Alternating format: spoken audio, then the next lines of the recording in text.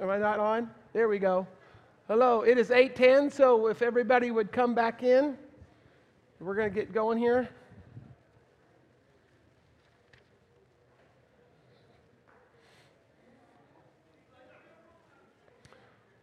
So we'll wait till some people come back in.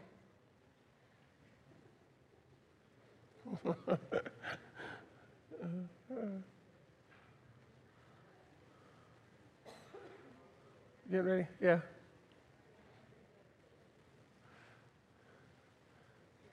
They're blinking the lights. We are starting. They're flashing the lights. Blinking, flashing, strobing, turning on and off.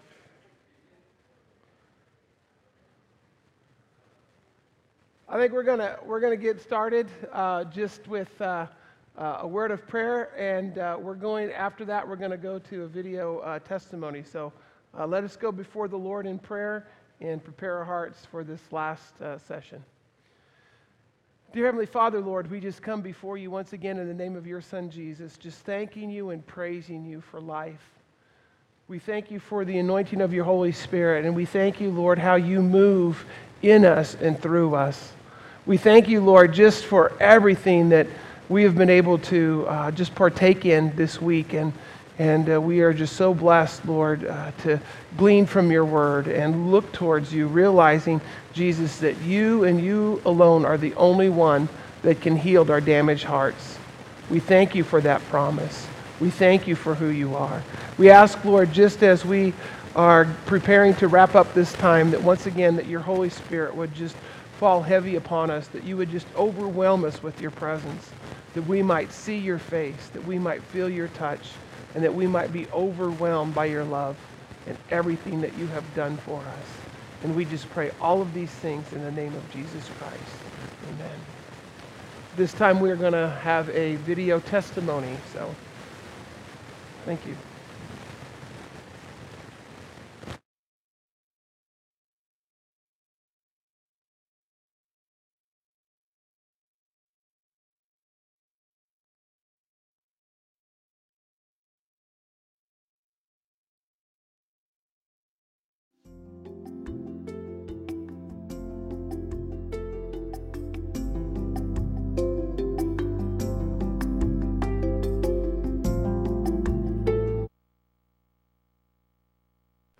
Let me start by saying how happy we are to have this opportunity to share our experience.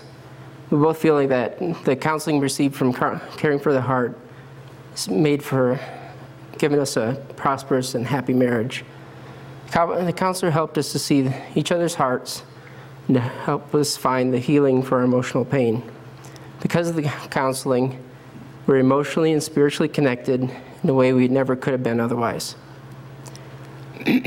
We met each other at the local airport, and we both taken flying lessons. We had the same flight instructor, met the first time during flight school. I liked her a lot, and later on I asked her out, but she said no. I said no because I was terrified. I was terrified of getting married. I liked him, but I knew he was the marrying kind, and the idea of marriage scared me stiff. So I told him no, but we can be friends. We became very good friends, and over the next 6 years, we drifted in and out of each other's lives. During this time, I received some very good counseling, helped me to understand who I was in Christ, and helped resolve my fear of being a voiceless victim. By the time we started dating, I was an entirely different person. While I trusted him and wanted to open up to him, I was scared that if I opened up and he would not know how to deal with all my emotional baggage. Because of our close friendship, we both knew that this was more than just a casual dating relationship. It felt like we were gambling our friendship, taking the chance that we could have something so much better. I know I felt like we were either going to get married or we were never going to see each other again.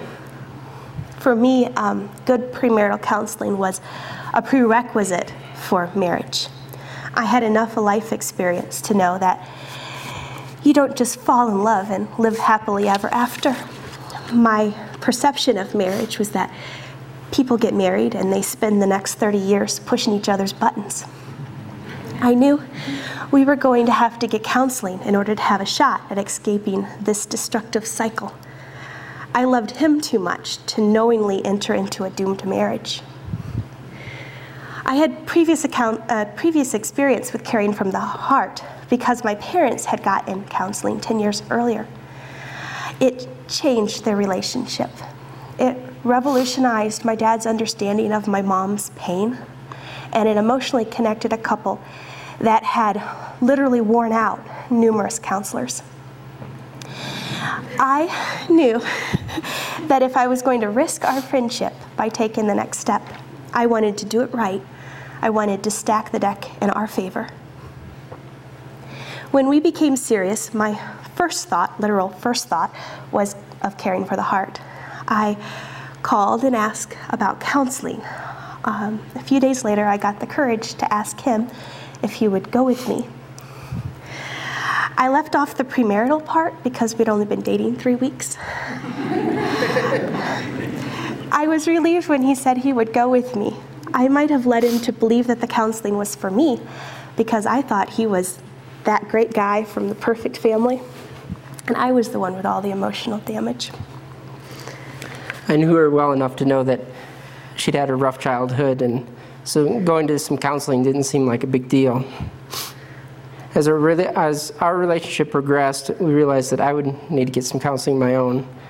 The counselor helped me to address the symptoms of my problems, but it wasn't until I went to Caring for the Heart that I was shown that there was the cause behind those problems, and found out that healing was available, not just to prevent the symptoms, but to actually fight the disease. So when I asked her to marry me, we were both very excited. I just knew she was the one for me, and I knew we were going to be happy together. When he proposed, I said yes, but I was still scared. I knew I loved him and knew he loved me, but all I could think was, I sure hope this works out. I wanted to let him in, but I was petrified that if he knew how broken and how damaged I was inside my heart, he wouldn't love me anymore. I had the ring on my finger, but I was counting the day with a counselor as the true test on whether or not we would make it to the altar. So the time finally came for us to go to the counseling. I was nervous, but also very excited. I wanted to throw up. I was scared of facing the pain that I knew would occur when I started to deal with the issues in my past that was causing all the fear and insecurity in my present. I knew I loved him, and if we were going to have a chance at happily ever after, I needed to find healing. I was going to have to tear all the bandages off the wounds. It had to be done. But if it had not been for that wedding date hanging over my head, I don't think I would have had the courage to face the emotional pain. When we were leaving, I asked her what some of the things were that we'd be talking about, but she refused to answer. I remember him asking that question. I didn't know how to answer him. I wanted him to be in the counselor's office, sitting in the chair, when he found out how messed up I was. I think my refusal to open up unnerved him. I remember he consolingly told me, if the things in my past didn't affect our relationship, he didn't need to know. I remember thinking, doesn't affect our relationship? Everything affects our relationship. It's who I am. And then, oh no, he's gonna run. The look on her face told me that I hadn't been taking this nearly as seriously as I should have. But it was also the face of the person that I wanted to marry, and I knew I was going to be there for her. So I walked in the counselor's office basically blind. I didn't know what we were going to talk about. And as it turned out, I didn't have a clue as to how differently the counseling style was from anything else I had ever experienced. The first day was kind of awkward. I think we were all just feeling each other out. I remember my legs shaking. I was very nervous. I couldn't figure out why I was so nervous. We spent the first day going through our family and church backgrounds. We went through the personality tests that we'd taken online prior to going out. I'm sure we went through a lot more. That first day is just a blur. I walked into the office a little sick to my stomach. I remember everything being really laid back and mostly just the getting to know you stuff. The counselor started the conversation and by telling us that unless we were able to emotionally connect, we shouldn't get married. I was expecting this. This is why we were there. I also remember that the counselor used the word if when referring to our marriage plans. While we were just chatting, chit-chat, my aversion to gifts came up in passing. I know gifts were on my mind because of all the shower plans and the gift registry expectations. I remember the counselor zoned in on that comment and proceeded to lead me through the reasons why I felt so threatened and controlled when I was given a gift. It was the oddest thing because I remember thinking, out of everything that's messed up with me, we're talking about gifts. It almost seemed irrelevant, but I think it was a crack in my armor, a place to start. I had the assignment later of purchasing a gift for her as if she were a little girl, a gift that didn't have any strings attached. It may seem like a weird thing to do, but as we went through with the counselor, it made perfect sense. I remember I bought her a My Little Pony, some stickers, a coloring book, and some crayons. That night as I went to sleep, I remember wondering what he was going to get me. I was all excited, but a little nervous that he was going to get something really dumb, and that I was going to have to pretend I liked it. But he got it right. I remember opening up the Walmart bag, and something shifted inside my heart, and I felt myself tearing up over a plastic horse with colored hair. I know that something must have shifted inside my heart that day, because later that afternoon, I noticed a Bed Bath & Beyond, and for the first time, I was interested in registering for wedding gifts. I had no idea that this little issue had been causing me so much pain, but dealing with this little issue let me fully experience 3 showers and all the joy of the wedding gifts. The first thing the counselor asked when we got to the office the next morning was, "What did he get you?" I guess my smile said it all. I was emotionally connected, my heart was available, and everybody knew it. We started that session by reviewing the character trait test we'd taken the afternoon before. It's amazing how insightful and educated reading the results was. One of the things I learned from her results was that she didn't always have to be in control. We learned that this part of her personality only came out when she was threatened or scared. When that happens, she takes control, and then everything has to be just perfect in order for her to feel safe. But we found out that her natural personality is much more free-spirited. She didn't always have to be in control, and if her heart is protected and she feels safe, she can relax even when things aren't perfect. One of my greatest fears about our relationship was the difference in our personalities. I knew that I was attracted to him because of how kind and gentle he was with me, and I loved the fact that my opinions were of utmost importance to him. Yet I was also insecure that he wouldn't voice his own opinions or make decisions. When the counselor explained what the scores meant, it helped me to understand how he thinks and he makes decisions. It showed me that he had very strong opinions, but because of his low impulse and high discipline scores, he makes decisions very differently than I do. This part of the counseling was very comforting to me. I needed to know that I wasn't going to spend the rest of my life either walking on eggshells or walking all over him. The day before, we'd also been giving a list of pain words to go through and put a value 1 through 10 on each of them. When I saw her list and all of the 10s, I was blown away. I had no idea she was in that kind of pain. I was just surprised I was able to get through the list at all. I had been in a counselor's office years earlier and been handed that same list of words and asked to read it, and I shut down. I wanted to throw up. I couldn't deal with it. The counselor was going to go through the words and categorize them, but I remember he just stopped. He said there was just too much pain, that there needed to be healing before we could continue. So he looked through the list and picked out something. I don't remember what it was.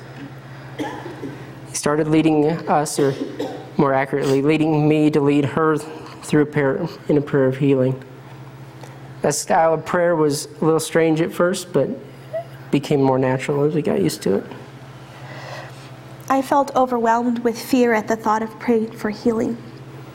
I knew I was a believer, but had often felt like an imposter when praying. God felt so far away. I was scared that I would ask and wouldn't get an answer. That if I poured my heart out in a puddle, my pain would be met with silence. As we prayed, I was led to ask Jesus for a word picture.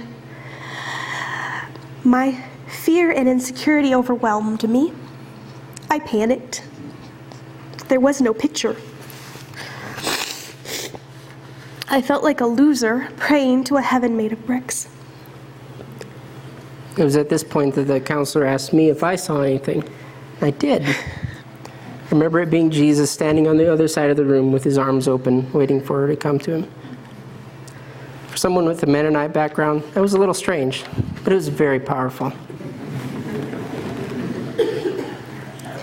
When I looked up, I saw the tears in his eyes, and I knew that he got it, that he got me. The fear just faded away. The fear that he would not understand my pain. The fear that he was going to think less of me, that I was weird. The fear that he was going to run screaming from the room. It all went away in that single look. In that moment, I knew I had a champion, that he would be a spiritual leader for me, bridging the gap between Jesus and my pain. She experienced a tremendous amount of healing that day. After we left, we went for a picnic, and it was obvious that she was exhausted and just emotionally spent. So she laid down to take a nap, and I sat down to started reading, thinking she'd be asleep for hours. But 20 minutes later, she woke up and said she felt like she'd slept for hours. We talked for a bit, and then she said she was ready to order the wedding invitations. She'd known exactly which invitations she wanted for months, but hadn't been able to order them. I could see the tremendous weight that had been lifted off her. When we got to the office the next day, it was different. She was different. She was no longer afraid. She was no longer emotionally locked. She was carefree, nearly euphoric. We laughed a lot that day. The counselor worked with us on how to connect emotionally and how to reach each other's hearts. We also spent time going through his pain words. The counselor led us through a prayer of healing for him. He also gave me the tools I needed to get and keep his heart. Overall, the day flew by. Later, I noted that the counselor had stopped saying if you get married, and it had become when you get married. Thursday, we discussed the concept of leaving and cleaving. Not just emotionally, not just physically, but emotionally. We had to become emotionally dependent on each other and not on our families or friends. He showed us how important it was to remove unhealthy people from our lives. I discovered that because of my own insecurities, I was attracted to self-involved, needy people who never gave back.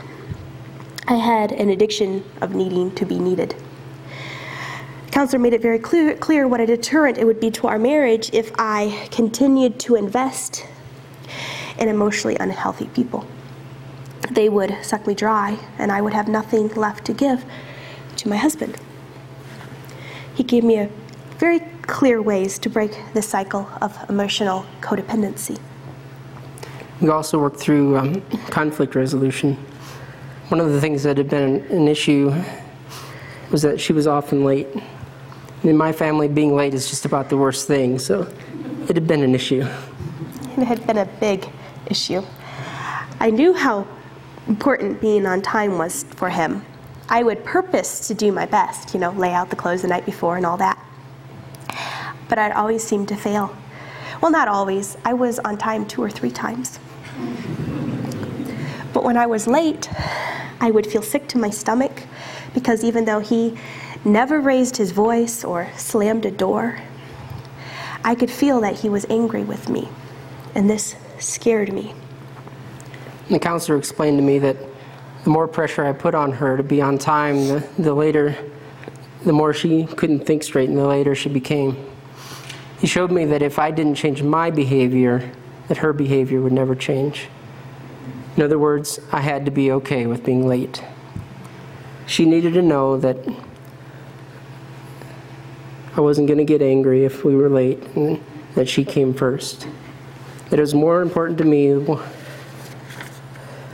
that she was more important to me than whether we were on time.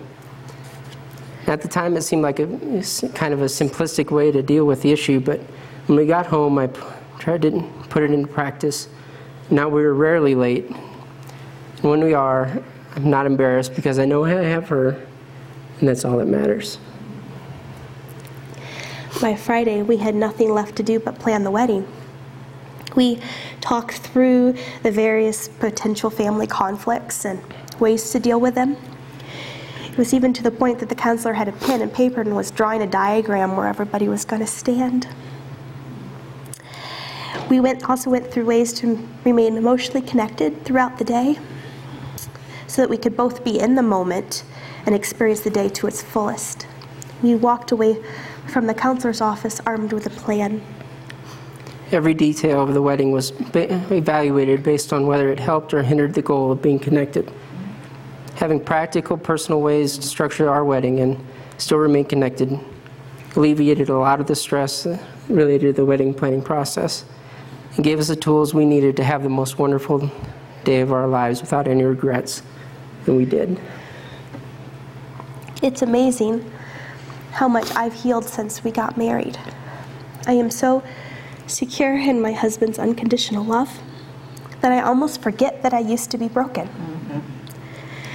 When we were preparing for this conference and this testimony, we were going through our notes, and I found that list of pain words. As I read it, I was surprised that was me. I felt like it belonged to someone else. I couldn't even identify with that level of pain anymore. I am truly free from the power of a painful past. I don't live there anymore. Our marriage has been the most wonderful, magnificent time of our lives. Thanks to what we learned in the counselor's office, we've been able to connect and stay that way. We were able to remain emotionally healthy by supporting each other. The counselor told us that we had what it takes to be in the top 1% of marriages, and it sure feels that way. We're so happy that she practically has to downplay how happy we are to her friends just so they won't envy her. I mean, what are you supposed to say when that person comes up to you and goes, "How's your marriage?" I mean, I'm crazy in love with my husband. He meets all my emotional, spiritual needs. I mean, he's the most wonderful man alive, and I can't get my hands off him. How's your marriage? I mean,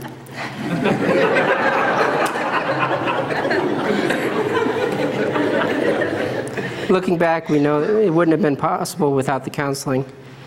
Without it, we would have been pushing each other's buttons and wouldn't have had any idea what to do about it. Instead, when she's upset, I have the tools I need to get and keep her heart. I learned that if she gets upset with me, it's not just necessarily that I did something wrong, but just that I stepped on a pain button. We can figure that out, work through it, instead of taking it personally and fighting back.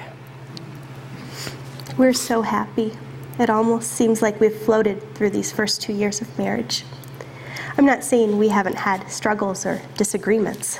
but when they occur, it's nice to know that you have your best friend on your side, that you're in it together. They have your back. Thank you again to Caring for the Heart for this opportunity to share our story.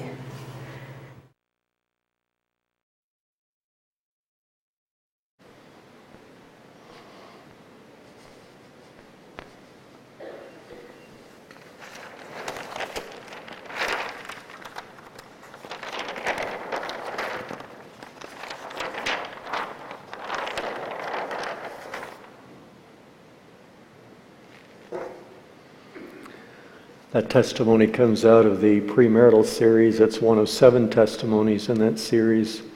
And this particular girl had a mother who was 99% perfectionistic with expectations, 99 controlling, 99 angry, and 99 if you didn't do it her way, she felt rejected.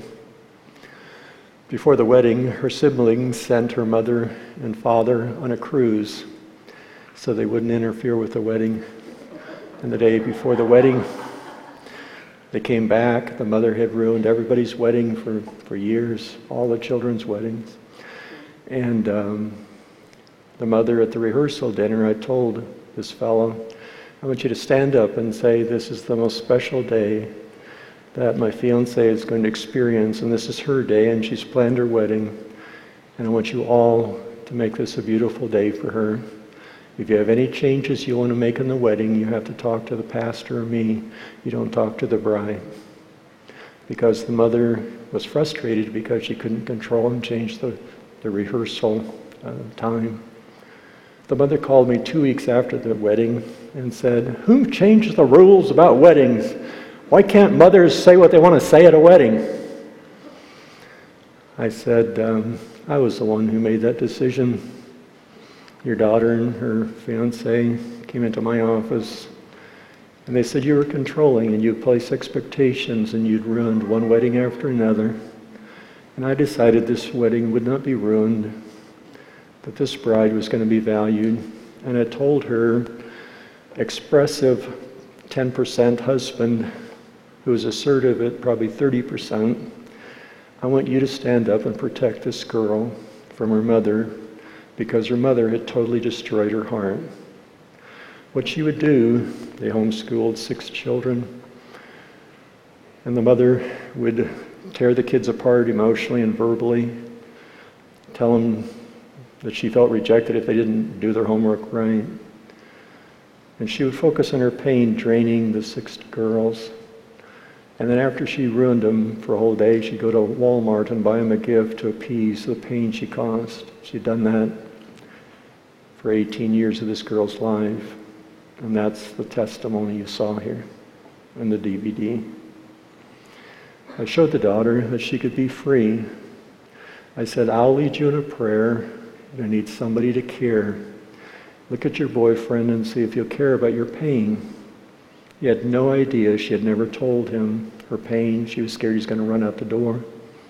Instead, he started crying and started caring.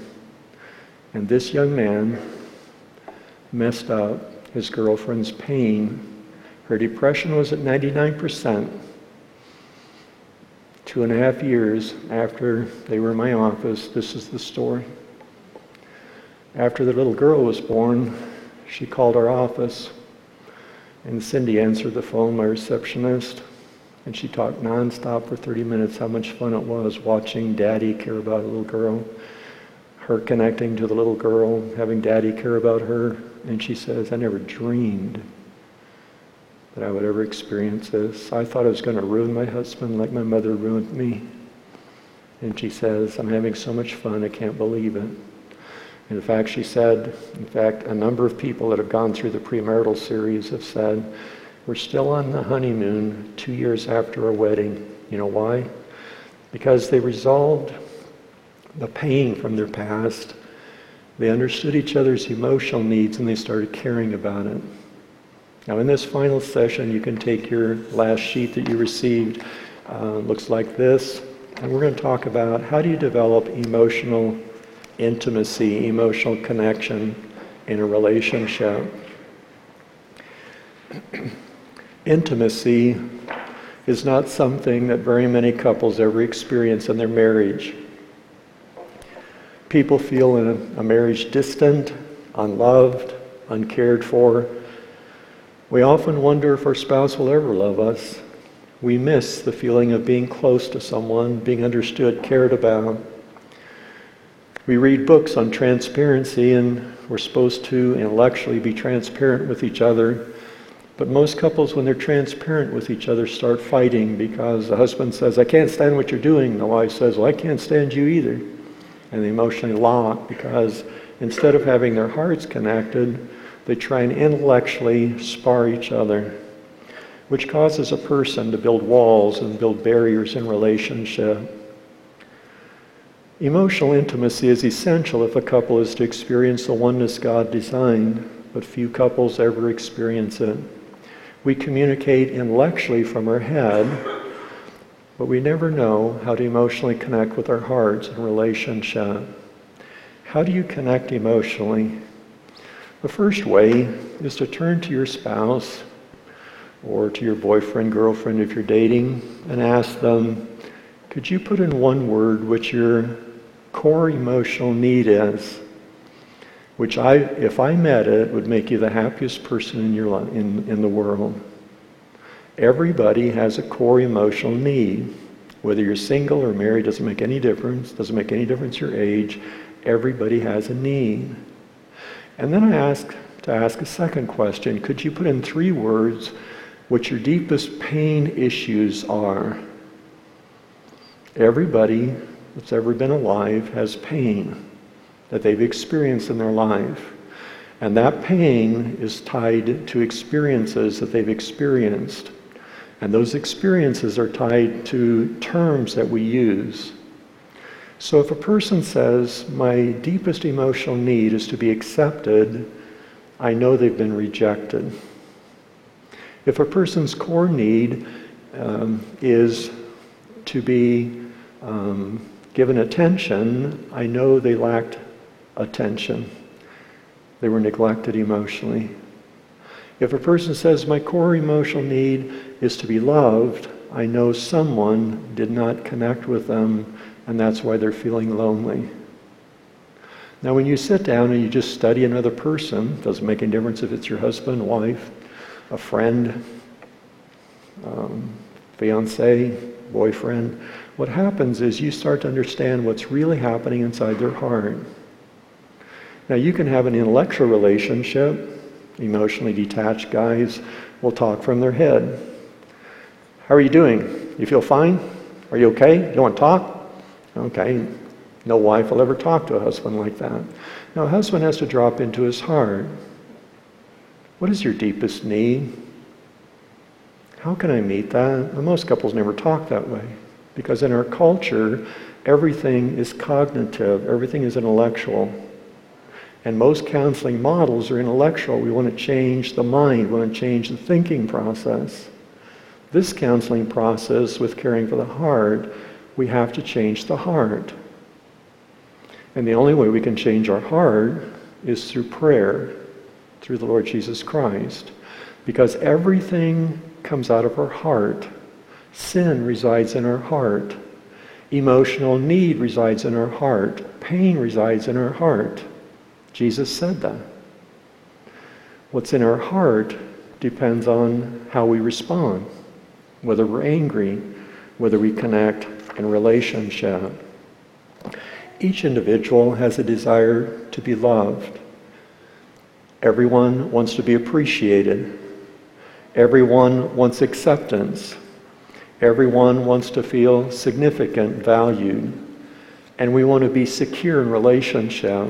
Every wife wants those 5 things. Every husband wants those 5 things.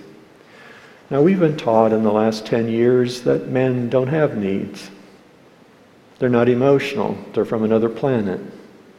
That's not true, because when I sit in my office and I have a wife look at a husband and say, what is your deepest emotional need? Every man has defined a need. And every man has a capacity to open their heart. There's emotional as women. They don't show it the same way. but they have emotional needs and they need to be cared for. But we've been taught through books that we read that men are just sports-minded. They need challenges. They don't have a heart. Just women have hearts. That's not what the Bible says. Men have as many needs as women to emotionally connect. Intimacy involves a commitment to love. The Bible says that husbands are to love their wives, wives are to phileo their husbands, men are to agape their wives. Intimacy involves a commitment to honor and respect one another. Intimacy involves a commitment to openness and communication with one another.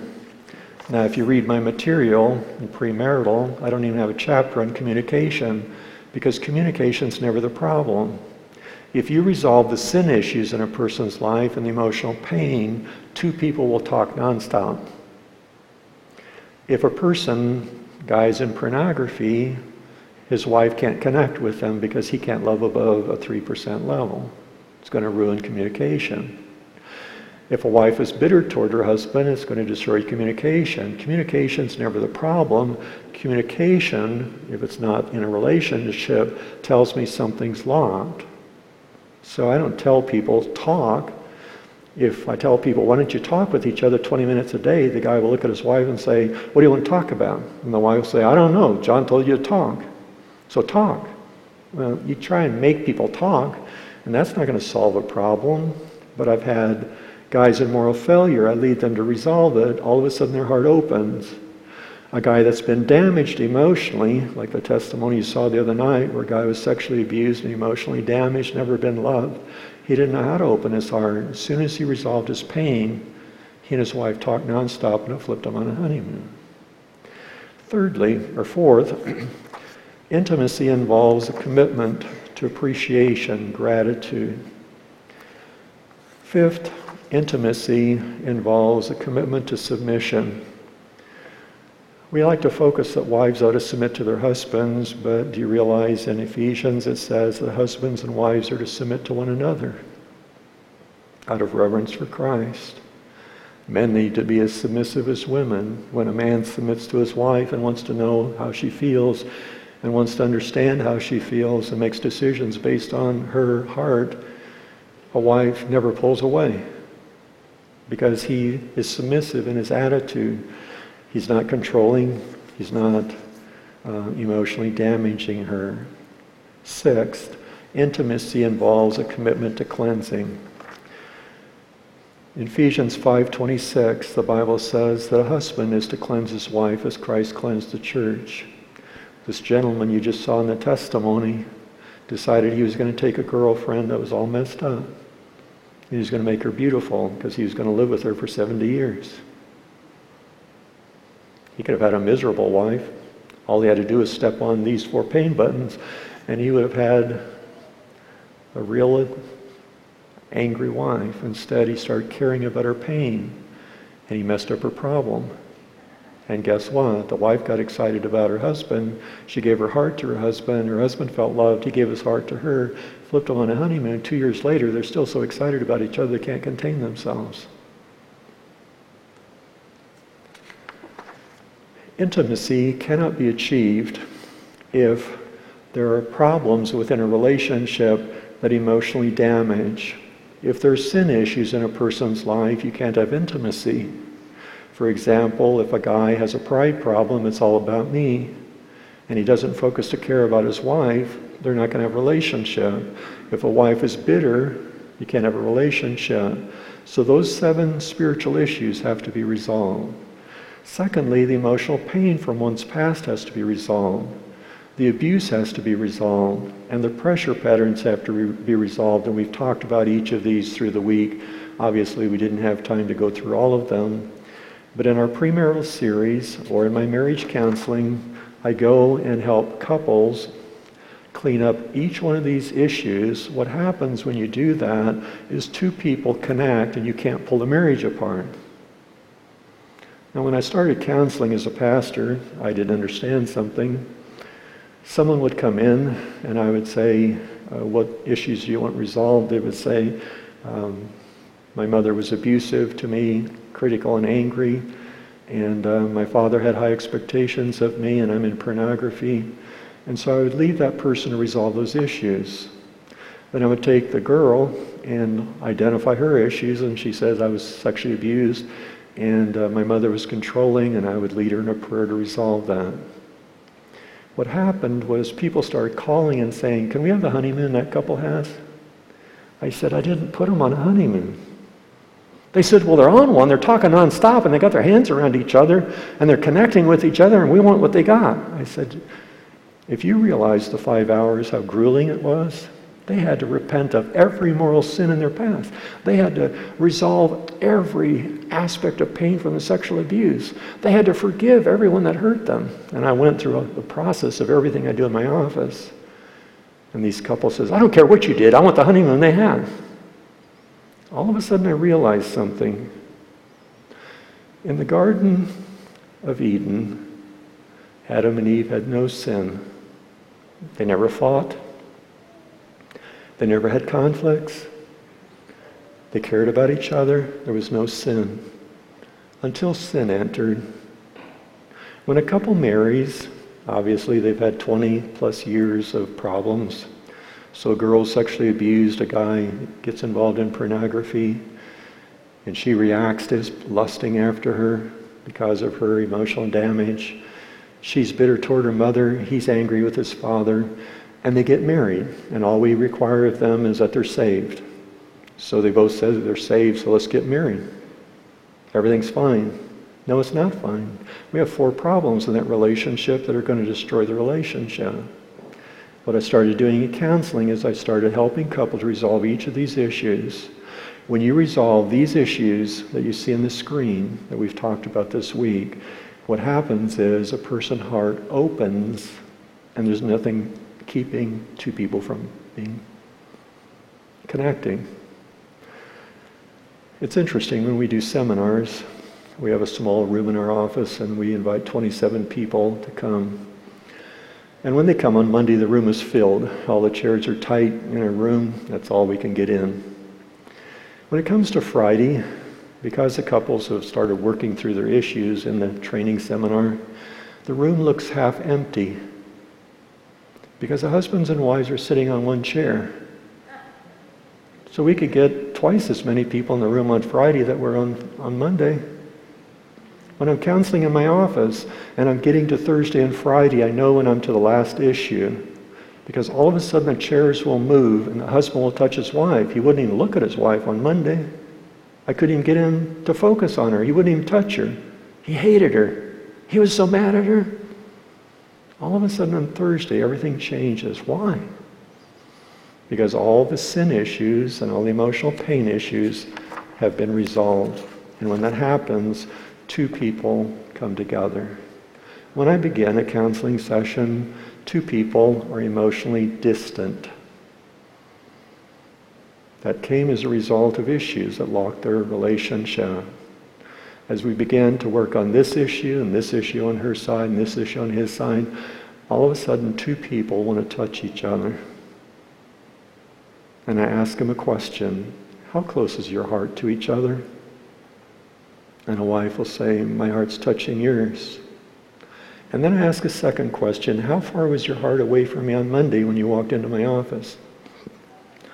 One gal says, 20,000 miles. Another gal, my heart was in Australia. Another one said, you chopped my heart in 100 pieces and I put it in 100 cities in Europe and you'll never find it. I have all kinds of stories like that. What happens when you clean all these issues up is all of a sudden 2 people connect. They look at each other, and you can tell in your office when 2 people connect because their faces change, their hearts open on their faces, and they can't stand being apart. Now, I don't care what culture a person's from, because I've dealt with people from about every culture I can think about.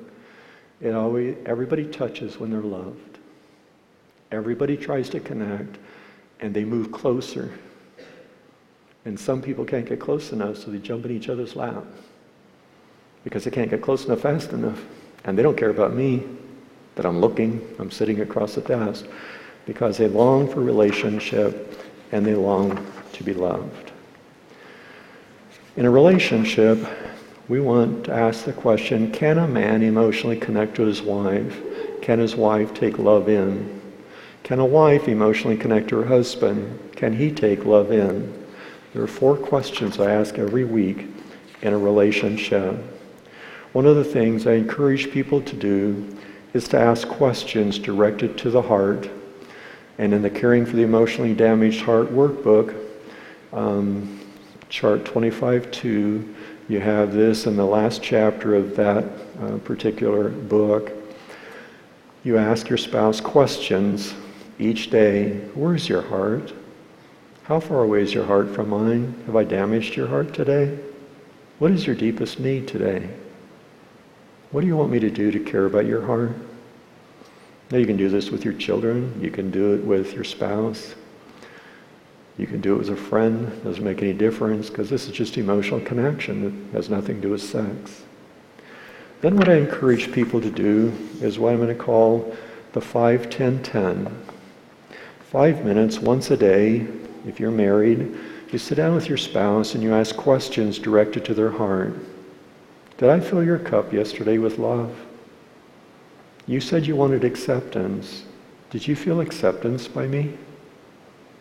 You said you wanted to be understood. Did you feel understood by me when I talked to you yesterday? And then 10 minutes in the morning, 10 minutes in the evening, you emotionally connect. Whatever the need is of your spouse, you start caring about it.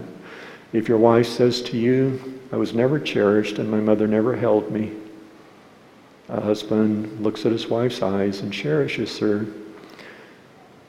And he says, could I hold you like you wanted to be held as a little girl?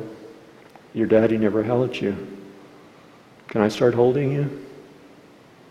You watch, that wife is going to get all excited if that's her need. On the other hand, the wife might say, I just want someone to listen to me and value me. Husband says, can I do that tonight? What area do you want to talk about that you want to be valued about?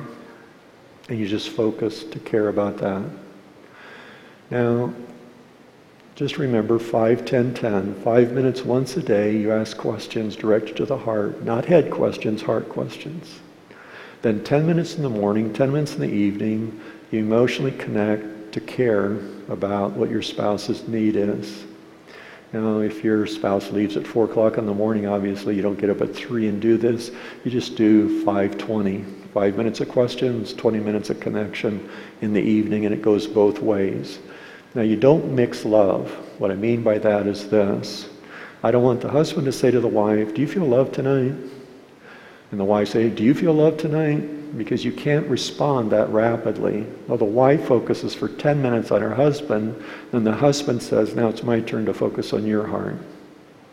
Now, this is kind of fun because it's going to flip you on a honeymoon unless you haven't resolved the sin issues or the emotional pain issues in your past. And if you haven't resolved those, ask your wife a question directed to her heart. Are you frustrated in holding something in your heart that you want me to help you resolve? Is there pain in there? What is your 3 deepest needs? How can I care about those? If you'll take the sheet that you have in front of you, on the one side is a list of pain words. Emotional pain of one's past. On the left-hand column, if you're married or if you're single, doesn't make any difference, you identify the different ways you experience pain. Let's say that you felt neglected and your dad was emotionally detached. You're going to define that. On the right-hand side, this is for marriage, but you can do it as well with 2 single gals together. How would somebody meet that need? So if your wife has those 2 issues, she's going to identify how she wants you to meet those emotional needs in her life. If you turn over, you have a whole bunch of positive words.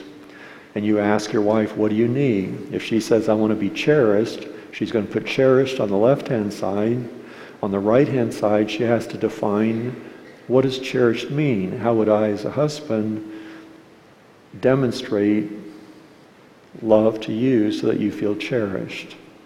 What happens in this little assignment is you start identifying the emotional pain issues, the emotional needs, and you begin caring about those issues. Then the next few weeks, you take your 5 minutes. If your wife says, I want you to cherish me, say, I spent 20 minutes last night focusing to care about your heart. How full did I fill your cup? Did you feel loved by me? Did you feel cherished? Is the pain still in your heart? Now, if your wife has pain or your husband has pain, I want to encourage you to pray what I call a we prayer. A we prayer is where you're talking to Jesus about another person's pain, and I'll make one up. Jesus, my wife, was never valued by her mother. Her mother was always so busy, she never had time for her. Her daddy was emotionally detached. So my wife never really felt cared for. She felt neglected. And she wants attention from me. Jesus, can you draw a picture of the damage that caused because she didn't get what she should have gotten? How would you heal her heart? Now you wait 2 minutes and let the Spirit of God prompt and answer those questions. Because you can't heal your wife. It doesn't do any good to say, heal thyself, wife. It doesn't solve anything. It just makes her mad. But when you pray like this, Jesus comes and prompts an answer, and something heals. Jesus, what do you want me to do to care about that as her husband? What happens is, all of a sudden, Jesus prompts you what he wants you to do to care about that person. Now, this is what I call emotional connection. And I encourage couples before they get married, instead of being involved sexually like 90% of couples will do before they get married, I encourage them, instead of getting sexually involved before marriage, to leave that till after marriage, to connect emotionally, doing this before they're married. That's why this couple you just saw was on a honeymoon. Every day, on every date, he looked at his girlfriend's eyes and he says, do you have any pain? Can I care about that? What are you struggling with today? 2.5 years later, she only found 3 words on that whole sheet of 4 columns. And when she threw up, almost threw up, she had 10s on every word on those sheets. Because a husband cared, he messed up her depression, messed up her pain, and she became a beautiful girl to live with. And let me say this. God designed marriage for fun.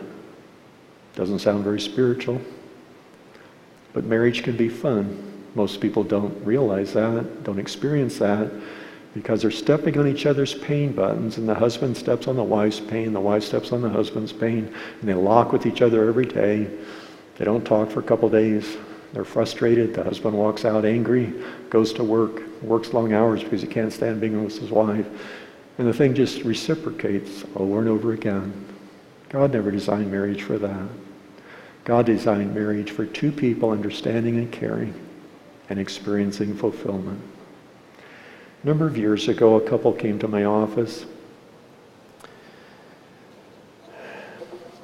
They had been involved in a lot of immoral activity, and they felt so guilty that they couldn't open their hearts to each other.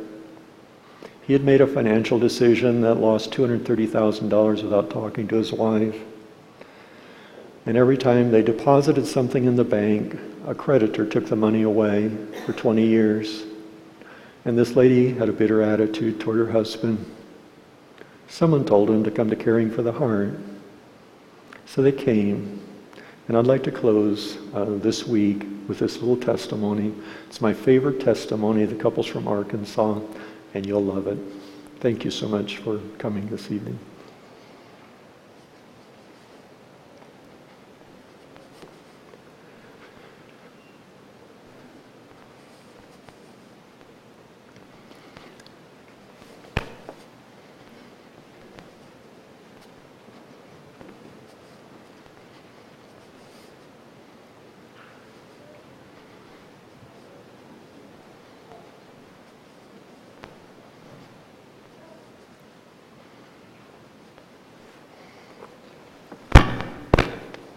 I have to tell you that many years ago, I took the Dale Carnegie course to learn how to speak in front of people, and I think I'm the only one to ever flunk the course. You have to know that if this walls are shaking like me and Dolores, we're all in trouble because the building may tumble in on us. So, but anyway, we're thankful to be here. Dolores just shared with me today as we were going down the road. She said, Harold, if we make it through tonight, well, I know there's a God. So.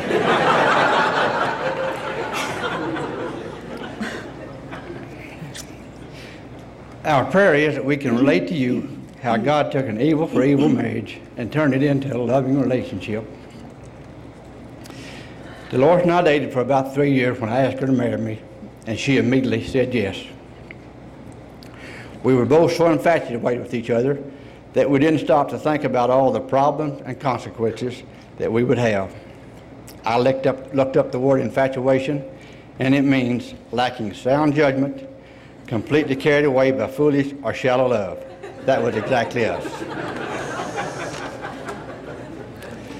We both had just come out of a hurtful and bitter divorce and brought a lot of baggage and moral impurity into this marriage. Things went pretty well for the first 10 or 12 years. Come a little closer to the mic. I don't want to sound real loud. I was wrapped up in my 2 children, and when I felt lonely and unloved, I went out shopping for things I didn't even need. Harold was then working from daylight till dark. By the way, we're ranchers. Trying to make another dollar. He had such a poor self-image and felt total rejection. He thought if he could accumulate enough worldly goods, well, he could feel accepted. This really caused my bitterness and anger to surface. I soon learned that things and stuff didn't make me happy. About this time, Harold made some very poor business decisions, and boy, did our world fall apart. For the next 20 years, our marriage was a total mess. We bickered constantly, and only by God's grace did we stay together. All this time we were Christians, but we still wanted to run our own lives. We know now that God was trying to get our attention, but we were so rebellious that we just wouldn't give in. We had been to many marriage counselors, but could never get any lasting help. Things would get better for a few weeks, then we would go right back to our old self again. We decided no more counselors for us. In January of '98, we agreed something had to change. We started reading the Bible, fasting and praying together. We were so determined to have a better marriage.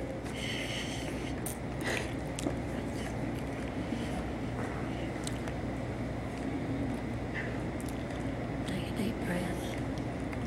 And I'm the one that has mercy. Things improved some, but we had so much baggage, we just couldn't get free. We were so locked up. Dolores told me many times that we could never experience intimacy because of our previous marriage and lifestyle. She almost had me believing it, but praise God, he never gave up. We both agreed we would hold hands while we prayed. Sometimes I only touched the end of his finger because I was so angry at him. But we found out you can't stay mad when you pray and touch.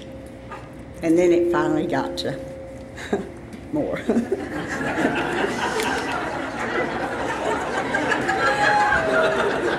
That wasn't.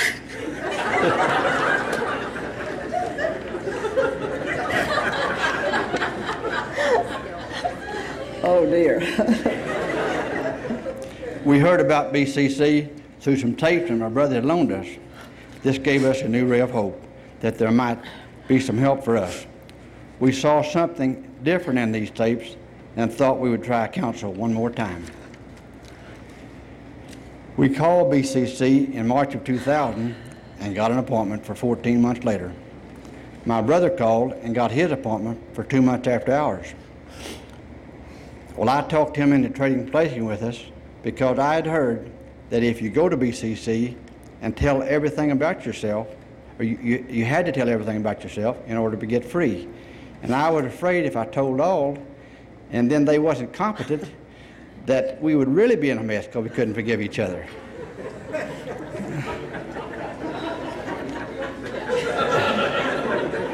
He and his wife had a marriage and didn't have all the baggage that we had. So I felt if we told yes, I've already said that, so I'll go on. I don't read it twice. We called my brother every night while he was in Colorado Springs.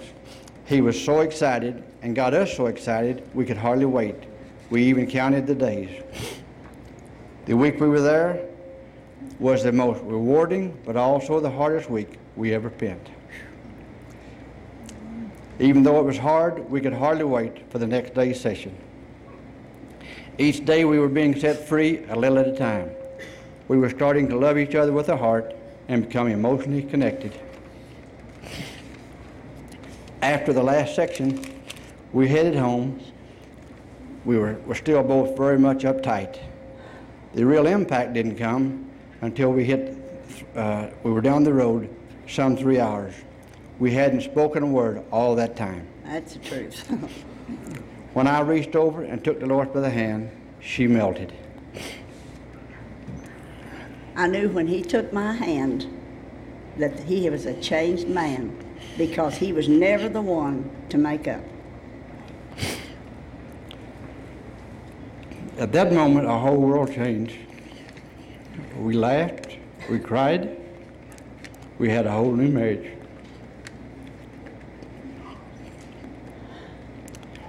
It was as if we had just left our wedding and was on our honeymoon. We felt God's total love and forgiveness, and we felt total forgiveness from each other for the first time. At last, we were free to love and be loved. We both felt so clean. And the only way I can explain how I felt was that I had been in a terrible nightmare for 20 years. And you just woke up. And I just woke up. Okay. Oh, I did?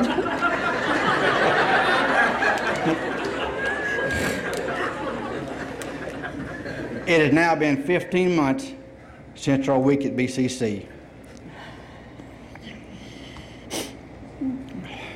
We now have the intimacy and love in our marriage that we so longed for but never thought possible.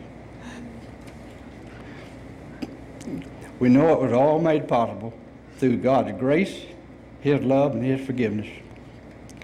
We will forever be grateful to BCC, who gave us their time and spiritual depth to lead us to freedom. Thank you.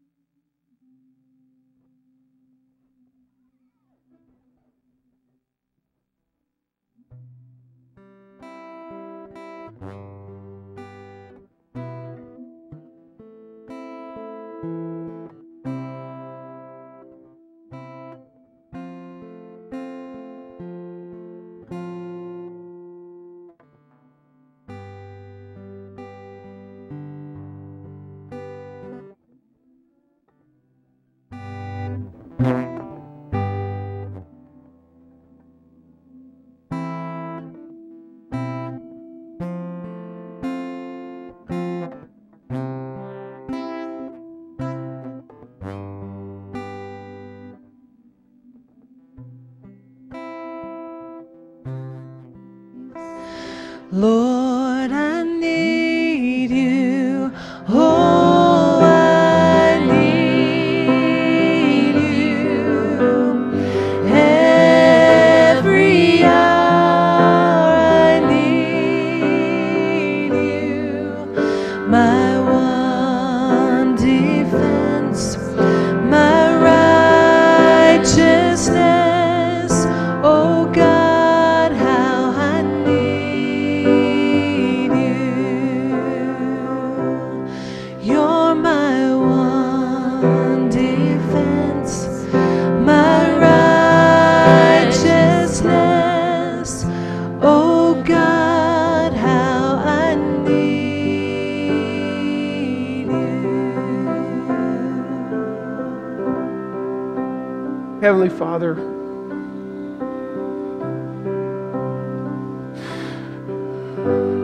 we just thank you so much for who you are. We just praise you and we worship you just for this week that you've given us. We thank you for your wisdom and your love and your knowledge. And we thank you, Lord, that regardless of the things that we have to go through, regardless of the pain, Lord, we see in your words that though tears last for a night, joy comes in the morning. Oh God, we thank you so much just for the promise that you've given us, that it's you and only you that heals the damaged heart. Lord, we celebrate in that truth. We celebrate in that promise. And Lord, as we go from this place and we go to our homes and we go where you have us go to fulfill the responsibilities that you've given us, we pray, Lord, in the midst of all of this stuff that we try to remember, Lord, may we go just overwhelmed with the love that you have for each and every one of us. God, you love us. Lord, may that carry us. May that carry us. We thank you so much. And we just pray all of these things in the name of Jesus Christ. And all of God's children said, amen. Go in peace. Thank you.